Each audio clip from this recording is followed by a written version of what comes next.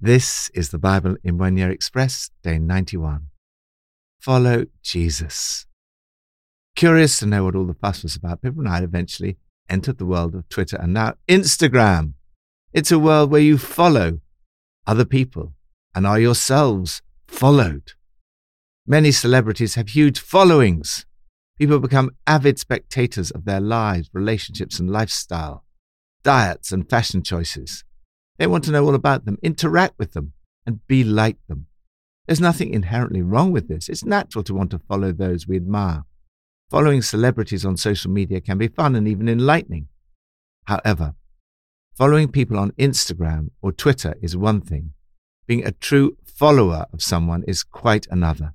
It means fully devoting yourself to their cause, living by their example, and even doing what they tell you to do.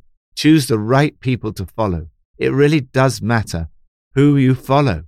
Millions, for example, followed Hitler, Stalin, and Pol Pot. Still today, millions follow evil dictators, terrorists, and gang leaders. Some people are skeptical about tradition and institutions and do not know who to follow. The traditional models, which often came from and were championed by our families, institutions, and political leaders, have to some extent broken down. This leaves many people unsure of whom to follow. Jesus said many times, "Follow me." Of all the people who've ever lived, Jesus has the largest number of followers. Over 2.4 billion people in the world today profess to follow Jesus. Jesus' followers are called disciples. They want to be with him, to know him, to be like him, and to do everything that Jesus asks them to do. From Psalm 40. I waited patiently for the Lord. He turned to me and heard my cry. He lifted me out of the slimy pit, out of the mud and mire. He set my feet on a rock.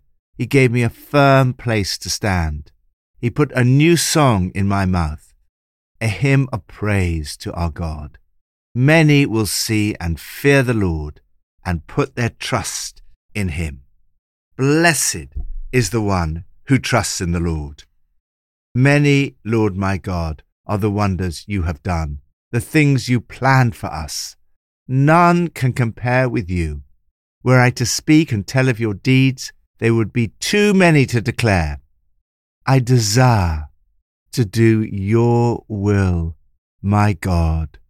Your law is within my heart. Follow Jesus' example.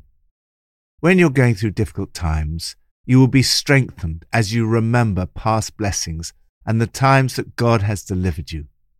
David writes about the time when he was in a slimy pit, full of mud and mire. He may be describing some experience of sin, sickness, or the depth of depression. Corrie ten Boom said, "There is no pit so deep that God's love is not deeper still." The pit of depression can be a terrible place. In these times, we remember all our failures and disappointments. We start to believe that nothing good could ever happen to us. We feel miserable and helpless. We start to think that we will never rise above our problems and fulfill God's call in our lives. In his helplessness, David says, I waited and waited and waited for God. At last he looked. Finally he listened. He lifted me out of the ditch, pulled me from deep mud. After God lifted him out of the slimy pit, David recounts, he stood me on a solid rock to make sure I wouldn't slip. God put a new song of worship in David's mouth, and his witness led many others to put their trust in the Lord. David describes the great blessing of ignoring what the world worships and following the Lord. Blessed are those who make the Lord their trust. The things you planned for us no one can recount to you. Were I to speak and tell of them, they would be too many to declare. David writes, You've given me the capacity to hear and obey. The secret of his success was praying and obeying. David offers himself to follow God's will in its entirety. He says, Here I am. I have come. It is written about me in the scroll. I desire to do your will, O my God. Your law is within my heart. This too was Jesus' secret of success. According to the writer of Hebrews, these verses found perfect fulfillment in Jesus. He tells us that Jesus himself quoted verses 6 to 8 in this psalm. Jesus prayed and he obeyed.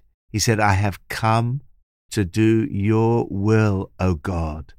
The writer of Hebrews continues, and by that will we have been made holy through the sacrifice of the body of Jesus Christ once for all. Follow Jesus' example and offer yourself to do God's will. David says that those who make the Lord their trust will be blessed. You will see all kinds of wonders and things you planned for us no one can recount. They are too many to declare.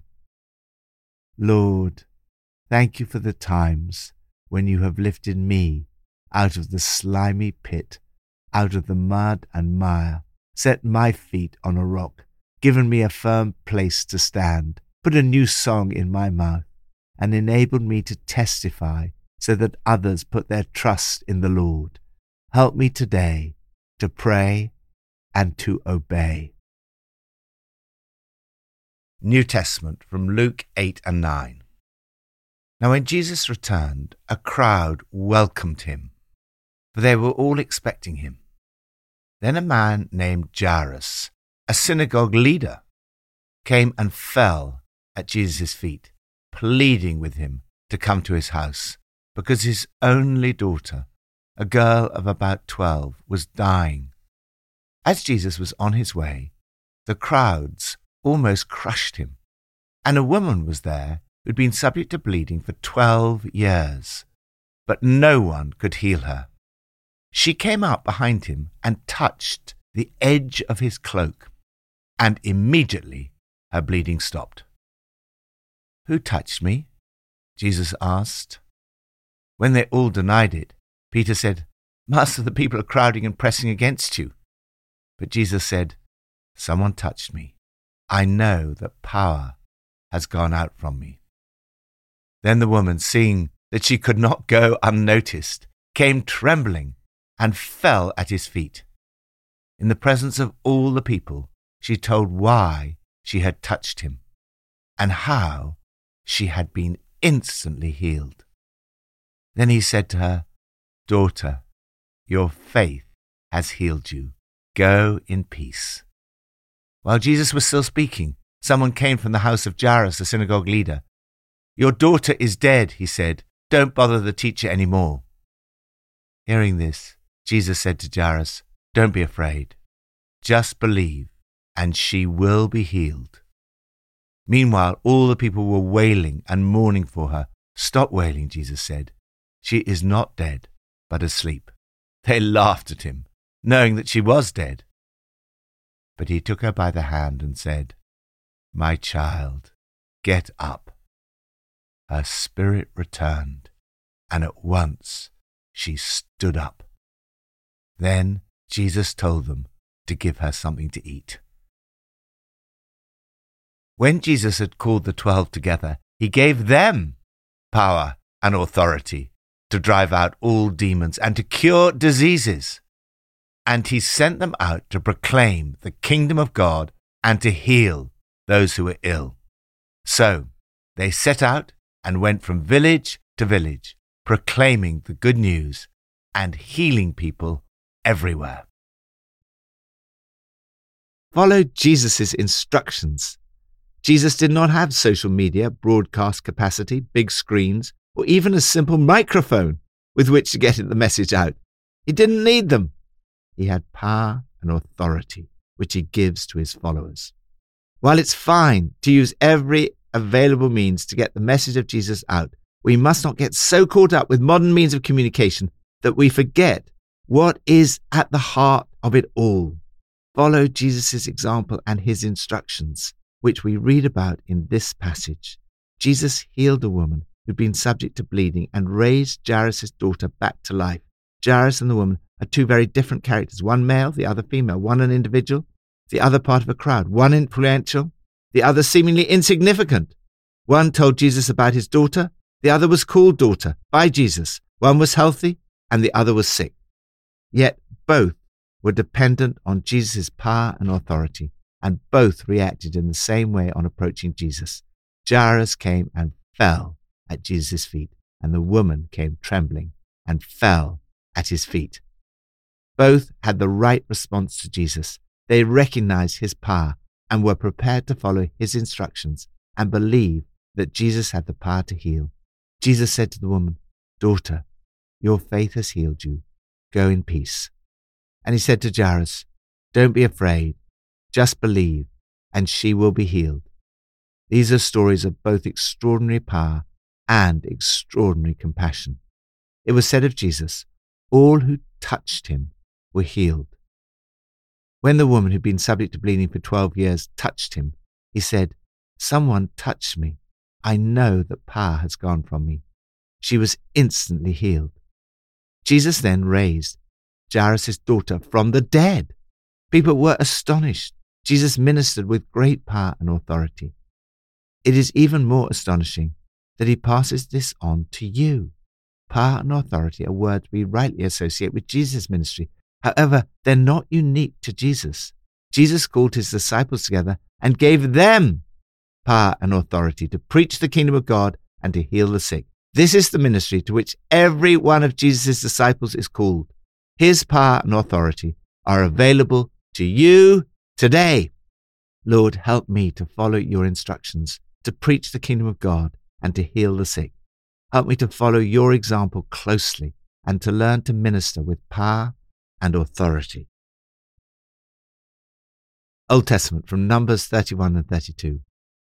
Because they have not followed me wholeheartedly, not one of those who were 20 years old or more when they came up out of Egypt will see the land I promised on oath to Abraham, Isaac, and Jacob.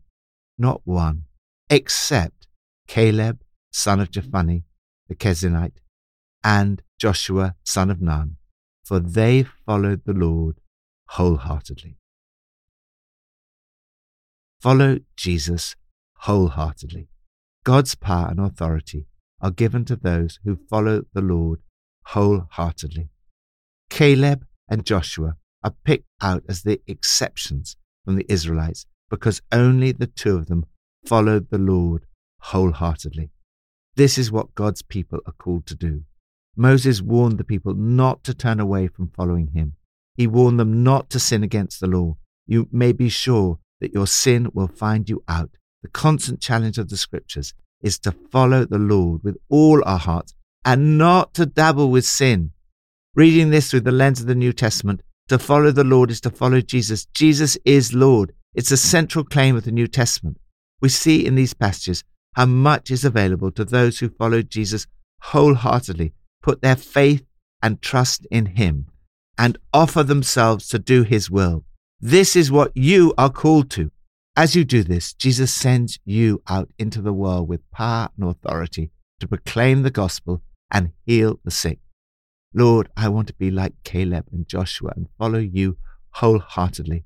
Today, I want to follow your example and offer myself to do your will. Help me to minister with power and authority, to proclaim the gospel and heal the sick. Pippa adds, Luke 9 verse 2 says, Jesus sent them out to preach the kingdom of God. He told them, take nothing for the journey, no staff, no bag, no bread, no money, no tunic. We are totally incapable of travelling lightly anywhere, even if it's only for one night.